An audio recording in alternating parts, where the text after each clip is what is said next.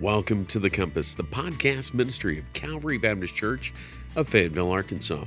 We're thrilled that you've chosen to download and listen as we continue our journey through God's Word. Now, if you live in Northwest Arkansas and you're looking for a church home, we invite you to join us on Sunday mornings at 10:30 a.m. for worship. We have a Sunday school hour that begins at 9:30, where we're spending our time walking through the Gospel Project curriculum.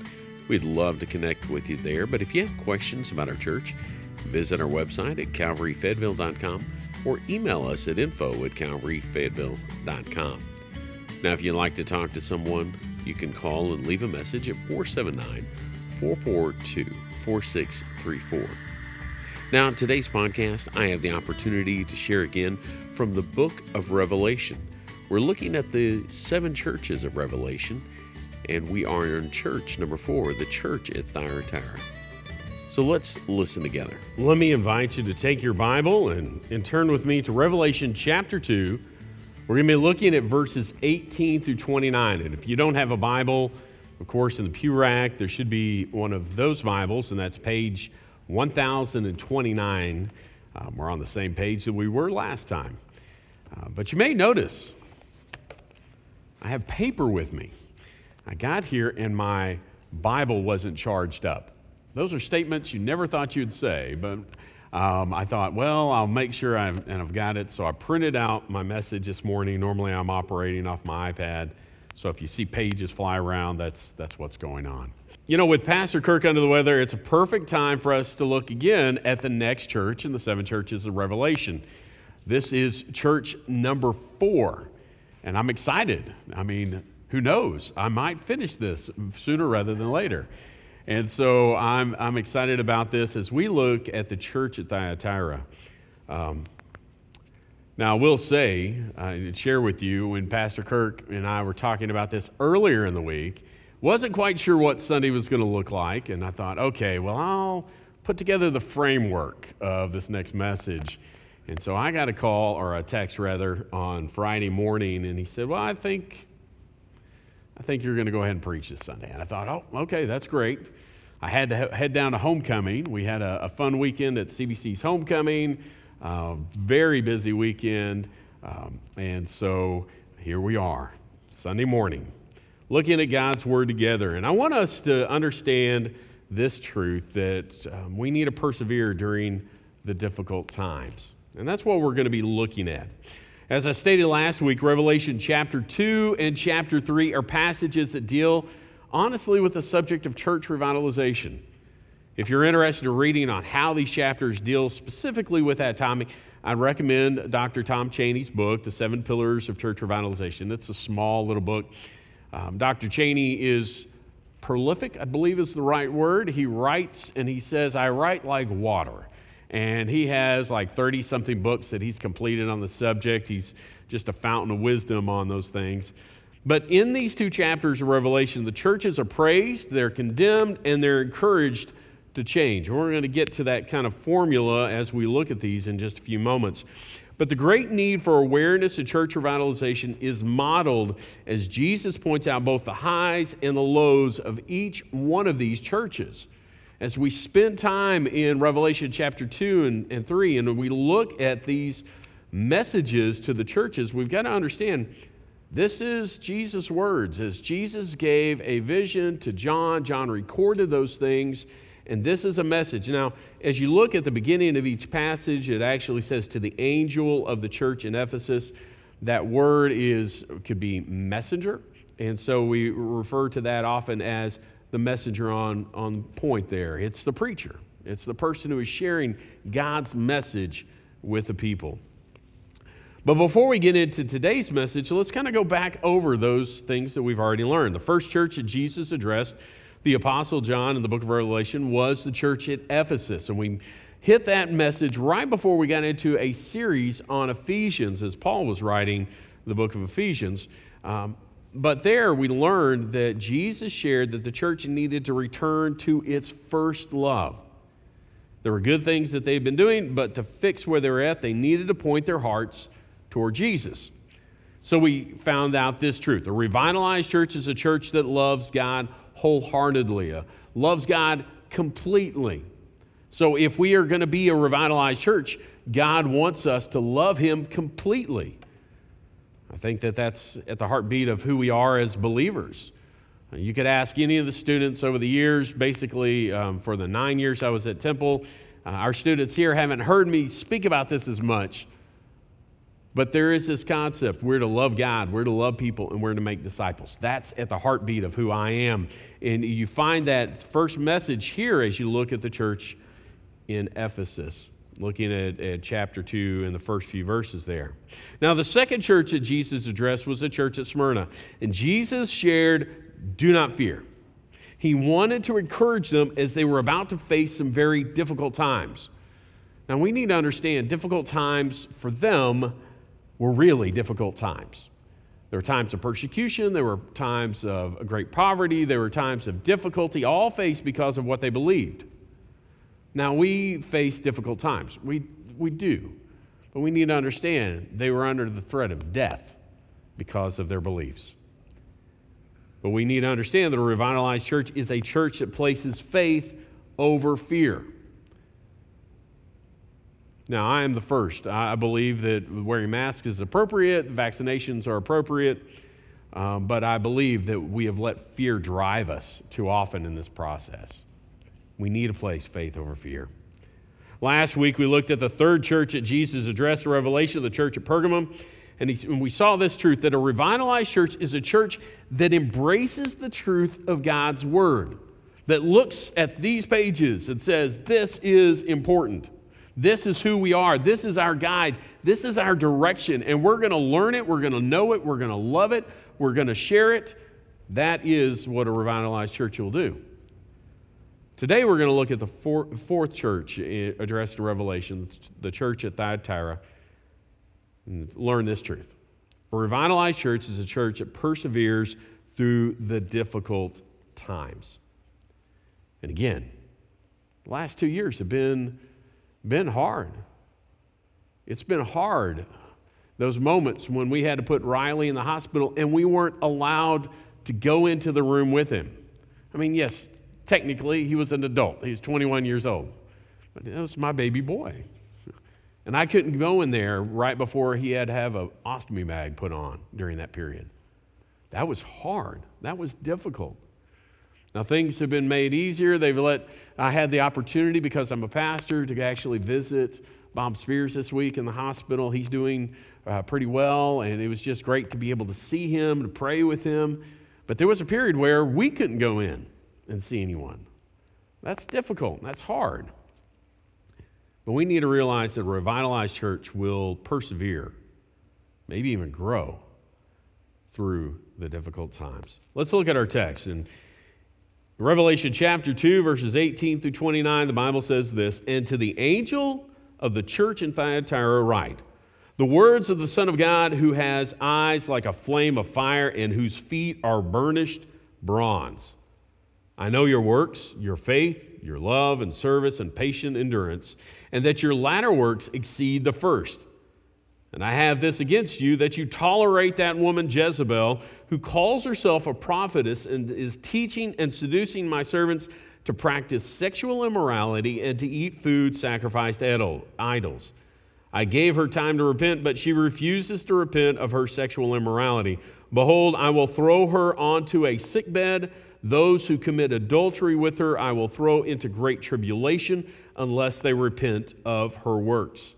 And I will strike her children dead. And all the churches will know that I am he who searches mind and heart. And I will give to each of you according to your works, but to the rest of you in Thyatira, who do not hold this teaching, who have not learned what some call the deep things of Satan, to you I say, I do not lay on you any other burden. Only hold fast what you have until I come.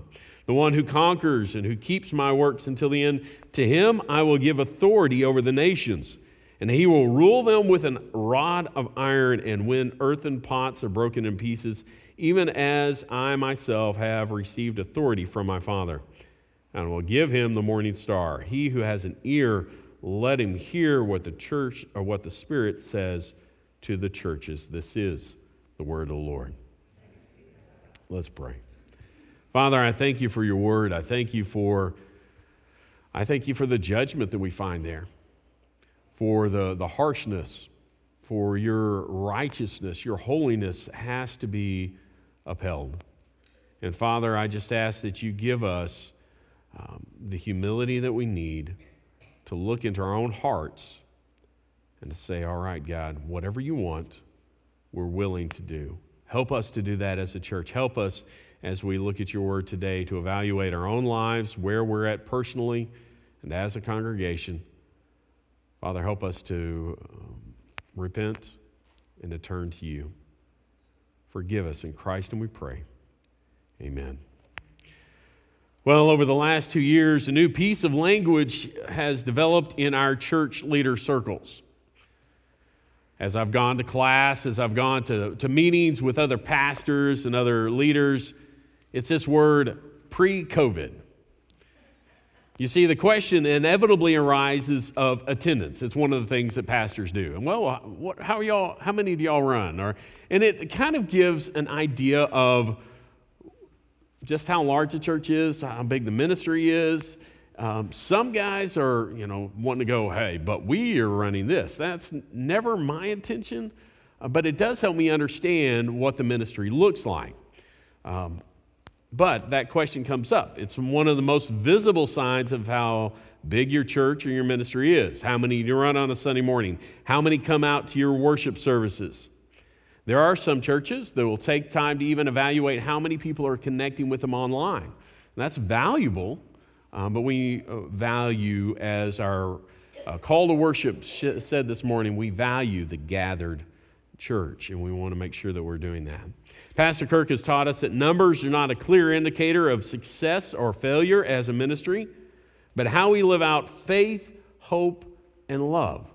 That's how we determine if we're successful as a church. However, that doesn't change the question as it comes from other pastors. As I go to these seminars up in Midwestern, I'll talk with men. Well, what do y'all run on a Sunday morning? Again, that question comes up. And as I and other pastors answer, there is a tendency to say, well, we're currently running 60 to 75, but pre-COVID, we were running 110 to 125. And that's the truth. Across the board, churches are down in number.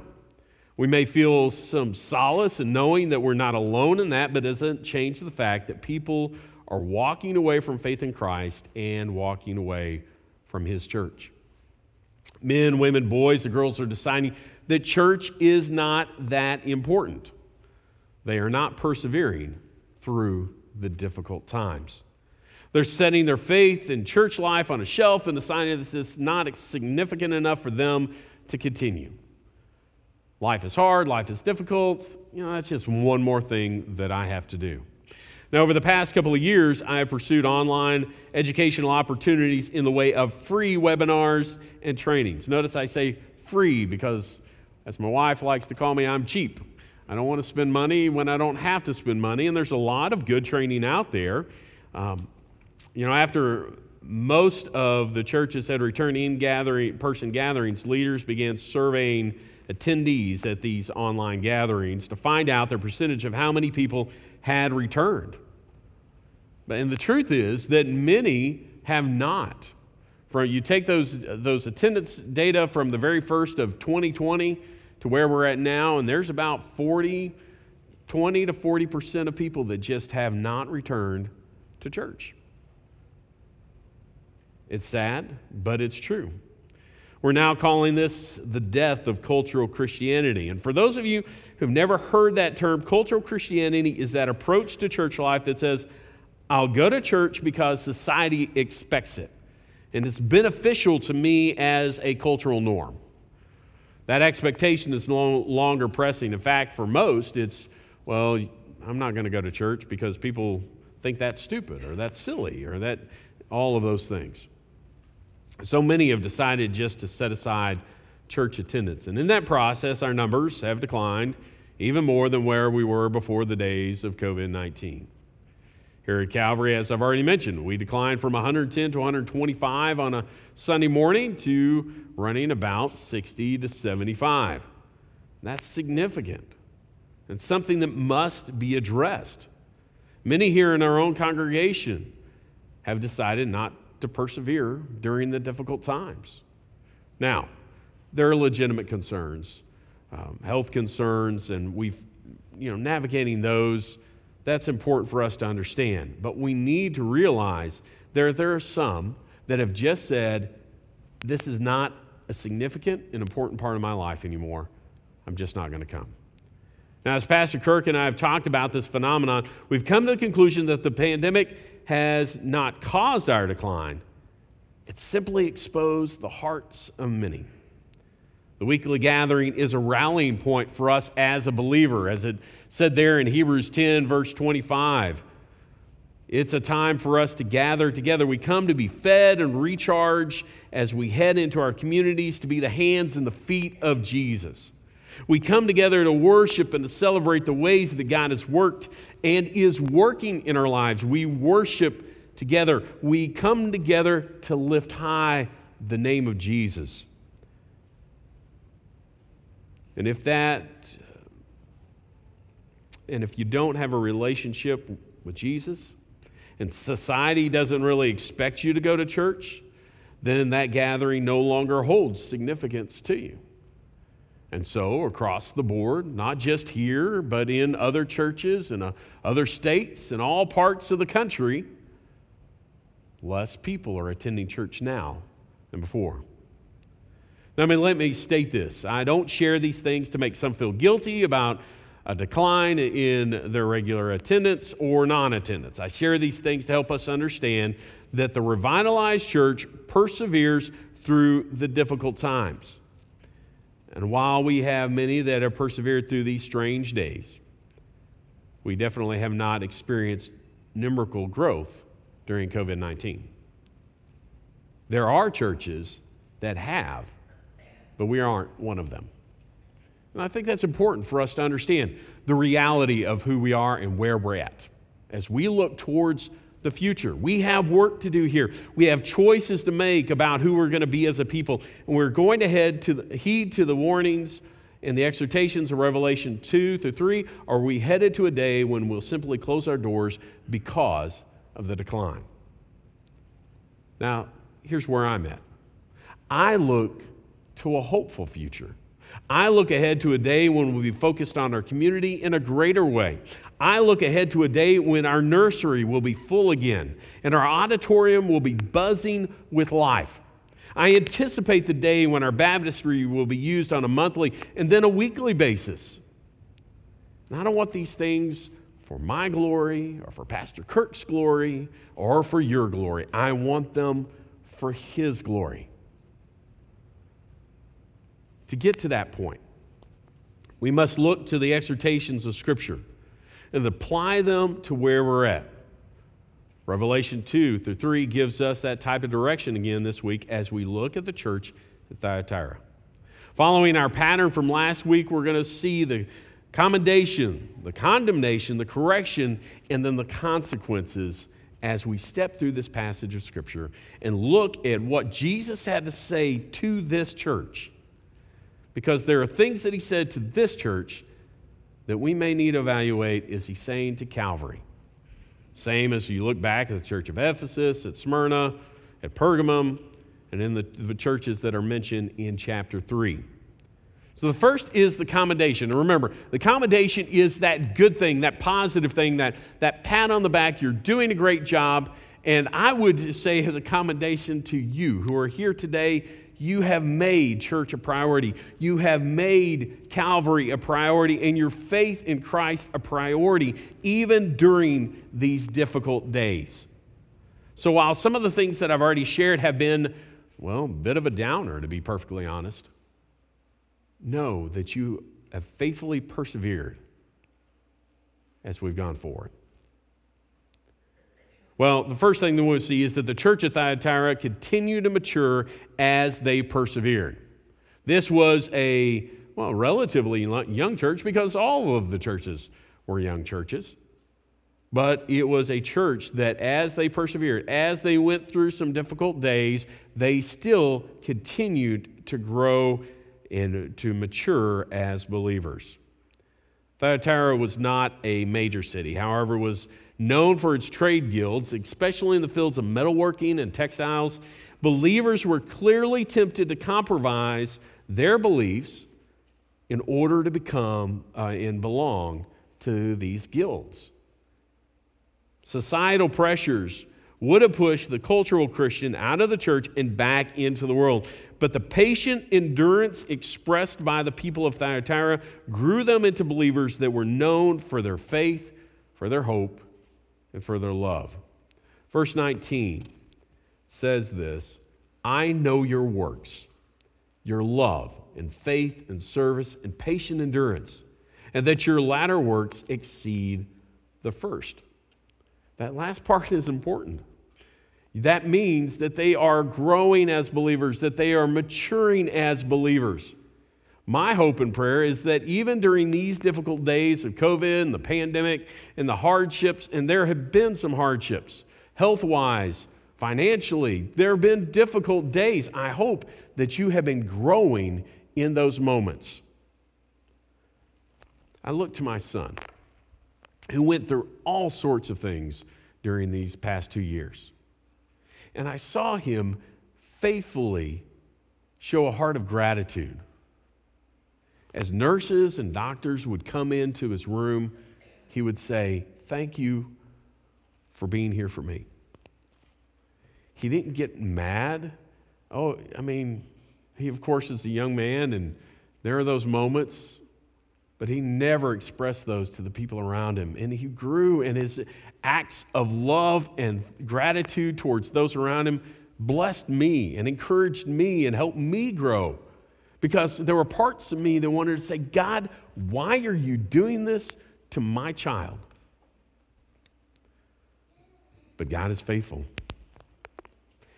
And he used my son to speak to my heart and help me grow. So let me ask, as a church, what are we known for? What is Calvary known for? There's it's called the Church Transformational Assessment Tool. You may have taken it when Pastor Kirk first came here. He talked a little bit about it. But it asks this just probing question that just messes with my brain every time I hear it. If this church was no longer here, would the community miss it? It's a hard question to think about. But what are we known for? Are we known to those all around us as a place where the gospel is shared, where acts of love and concern and care are expressed? This church at Thyatira was known for these things. Jesus mentions 4 areas that their works were marked by. They were marked by love. They were fully embraced the second part of the Great Commandment. The Great Commandment says to love the Lord our God with all our heart, with all our soul, with all our mind. This is the first and greatest commandment. But then as you get the last part of Matthew 22, it says, and the second is like it, that we're to love our neighbor as ourselves. We're to love God, and we're to love people. And the people of Thyatira knew that. They understood that. They grew in that, and as they served, as they loved on their community, and they loved on one another in that process, God was doing great things. The second is that they were marked by faith. They had placed their faith in Jesus, and as they worked, that faith was evident. It was real.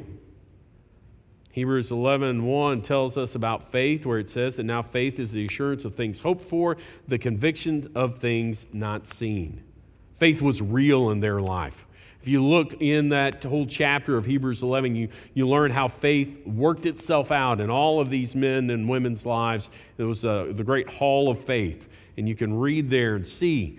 But this church was marked by love. It was marked by faith. It was marked by service. It was marked by patient endurance. You know, have we endured as a church? Have you endured as a believer? God never said that this life was going to be easy. In fact, and most of the time when we look at Scripture, like what we find in James 1:2-4, it says, "Count it all joy, my brothers, when you meet trials of various kinds. For you know that the testing of faith produces steadfastness. And let steadfastness have its full effect, that you may be perfect, complete, lacking in nothing." there's no place that I can find where all of our pain, all of our trials are going to be taken away while we're here on this planet. There will come a day when we'll enjoy our heavenly reward, but that day isn't today. So as we face those things, as we go through the trials, as we go through the difficulties, we want the world to see that we're Christ followers. And that we count it all joy as we endure. So the church at Thyatira continued to mature as they persevered. They were growing as they went along. And as they endured, as they did these things, they grew in their faith.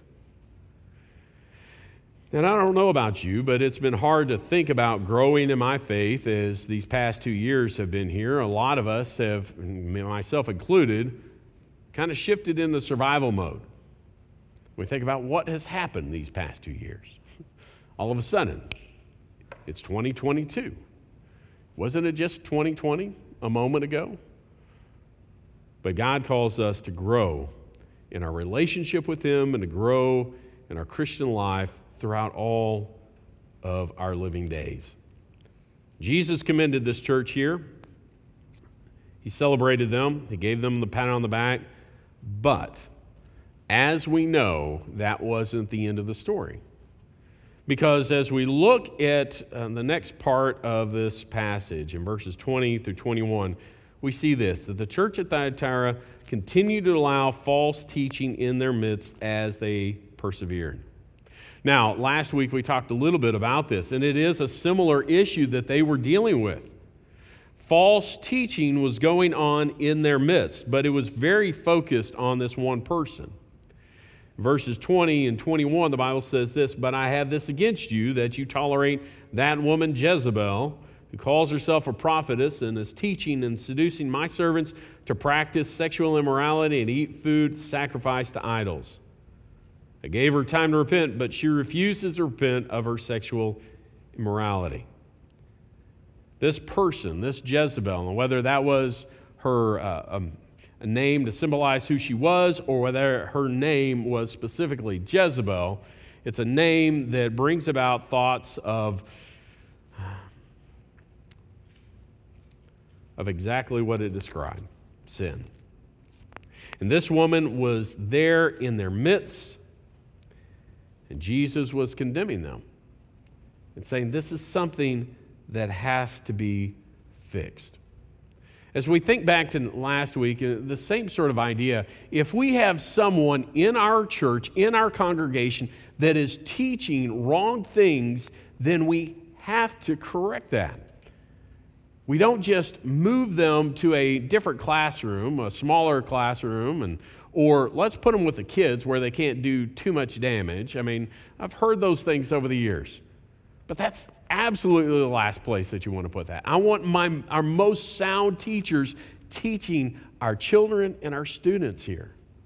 Because what happens if you put the wrong person in with children? 5 years, 10 years later, they're carrying with them a lot of bad theology that's going to impact them as adults. It's going to impact the church as a whole for their future. And so there was nothing that they could do. They had to, I want to say get rid of her. That sounds very ominous. This woman could no longer be leading. She had to be stopped. And Jesus was condemning what was going on. So there was the condemnation. They had commended him, saying, "You're doing a great job. You are marked by love, by faith, by service, by patient endurance. You're doing some great things, but here is this person, this woman, who is teaching wrong things, that is leading people astray, that is bringing others into sin. We need a change at this church. Things have to be different." So we get to the correction. The correction is this, that the church at Thyatira needed to expunge false teaching and continue to persevere. So we find at the very beginning, they talked about it as marked by patient endurance. This idea of endurance is this lasting, it's very closely connected to perseverance. But in the midst of all of this is this woman who is causing all sorts of problems. Verses 24 through 25, we find out some of this correction. He tells them this.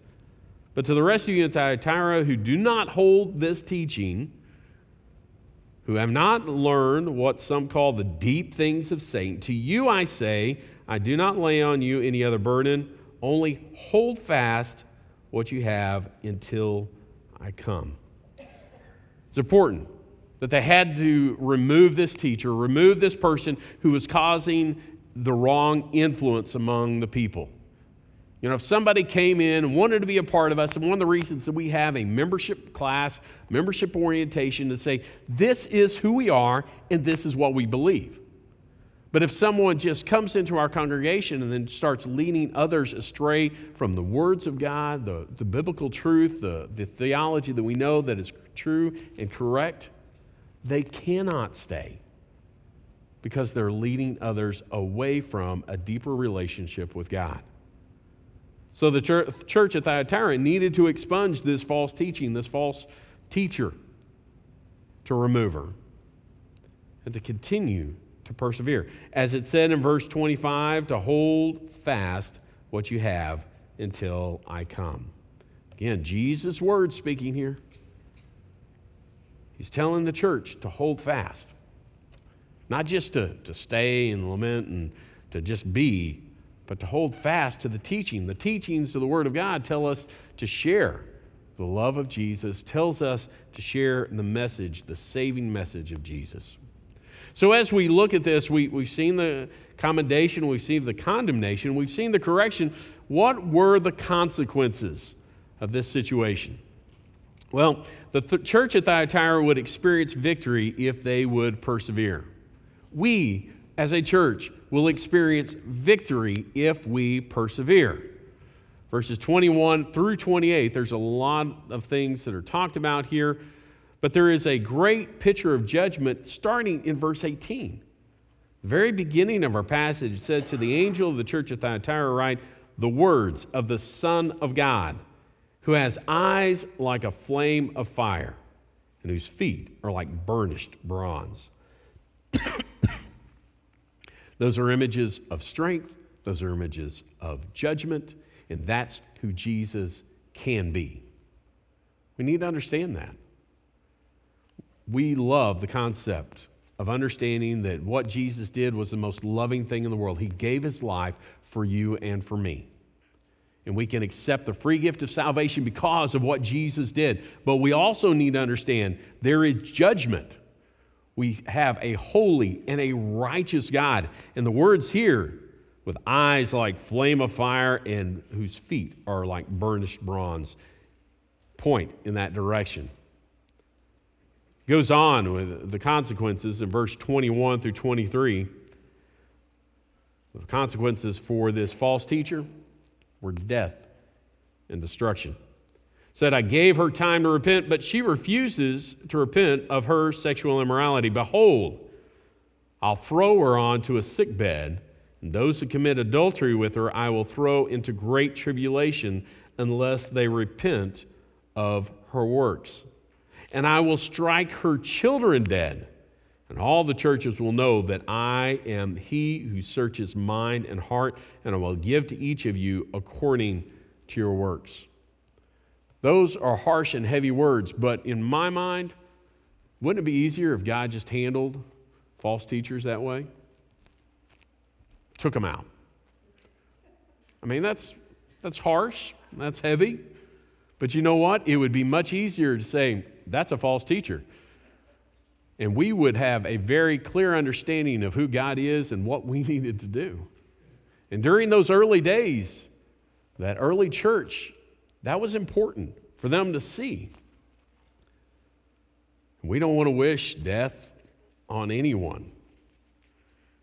But this woman had refused to follow God and was leading others away from him. So there was the judgment for this false teacher. Now, for those that would persevere, as we read verses 24 and 25, I'll start in verse 26. The one who conquers and who keeps my works until the end, to him I will give authority over the nations, and he will rule them with a rod of iron, and as when earthen pots are broken in pieces, even as I myself have received authority from my Father, and I will give him the morning star. He who has an ear, let him hear what the churches says to the Spirit, or to the Spirit says to the churches. I think it is so important for us to understand that we have a conquering victory. If we follow, if we persevere, if we embrace what God has for us and what he wants for us as a church and as individuals, we have victory. We need to embrace that and understand that that's what God is calling us to do. So, we've seen these things. We've seen the condemnation. We've seen the commendation. We've seen the correction that needs to happen. We've seen the consequences, and they are severe consequences that happened with this prophetess. That she was going to be taken out, those that committed sin with her were going to be taken out, and that her children were going to be taken out. There is that powerful effect of sin. It affects not just us. It affects those that are around us. It affects those generationally beyond us. It is important that we follow God in all things. But it mentions those that were holding true, holding fast to the Word of God, holding fast to the teachings that he had. There was victory coming for those people. And for us, we have victory. We have a home in heaven. We have an eternal state with the Father. And he calls us to follow him today as we go forward. So, will we listen to Jesus and make changes as needed? It can be hard when we've fallen into patterns, but God calls us to listen to his word and to obey. He who has an ear, let him hear what the Spirit says to the churches. What is he saying to you individually? What is he saying to us as a church? Are there changes that we need to make here at Calvary because of what the Word says here? How do we obey here at Calvary? Well, in way of application, I have 3 points for us to look at very briefly. Number one, Calvary must continue to be Word and gospel centered as we persevere. That means being involved with things like Faithful Men and Faithful Women, where we study the Word, where we look at that, where we spend time in Sunday school learning from the Word, where we spend time gathered for worship. But most importantly, and we don't stress this enough, where you spend time alone in your home reading the Word, embracing the Word, memorizing the Word, so that it means something to you personally.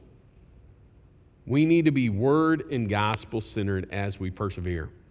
We don't go to Twitter. We don't go to Facebook for answers. We go to the Word.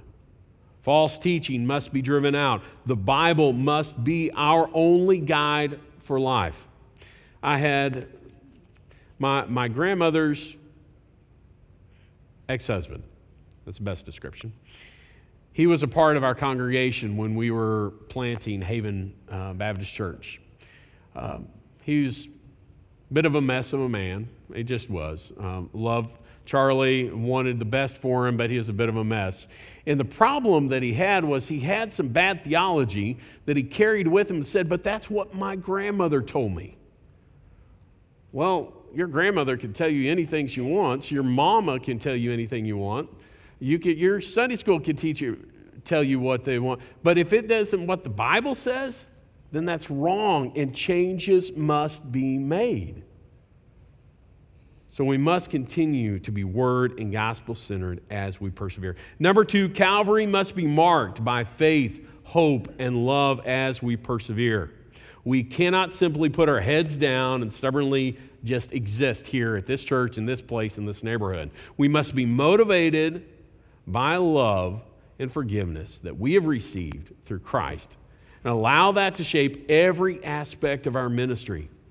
God's calling us to do that. We do not exist for ourselves. Let me repeat that. We do not exist for ourselves. We exist for the glory of God and for the love of others. That's why we're here as a congregation. Yes, do we love getting together? Do we love back when we could actually have fellowship times and be together and just love on one another. Yes, we love that, and God has provided that. We're here as a fellowship of believers, but we don't exist just for that. We exist for the glory of God, and we exist for the love of others. Calvary must be marked by faith, hope, and love as we persevere. And finally, Calvary must persevere during the difficult times. I'm hopeful that some of our hardest days are behind us, but we aren't promised that. I want to be promised that. I think you probably want to be promised that. In fact, we are often promised that we are going to suffer as we follow Christ. However, God has called us to count it all as joy as we endure difficulty for Him. God has called us to be a church that perseveres during the difficult times. That is perhaps not as encouraging as you want to hear this morning, but it's the truth. As we face difficult days, God has called us to persevere. God has called us to endure. God has called us to be His people here at this place so that people can see the hope of Jesus Christ in a very dark and difficult day and world. That's my prayer, is that we will be that people here at Calvary, here in Fayetteville, here in Northwest Arkansas, and that God will use us in big ways as we go forward. Let's pray.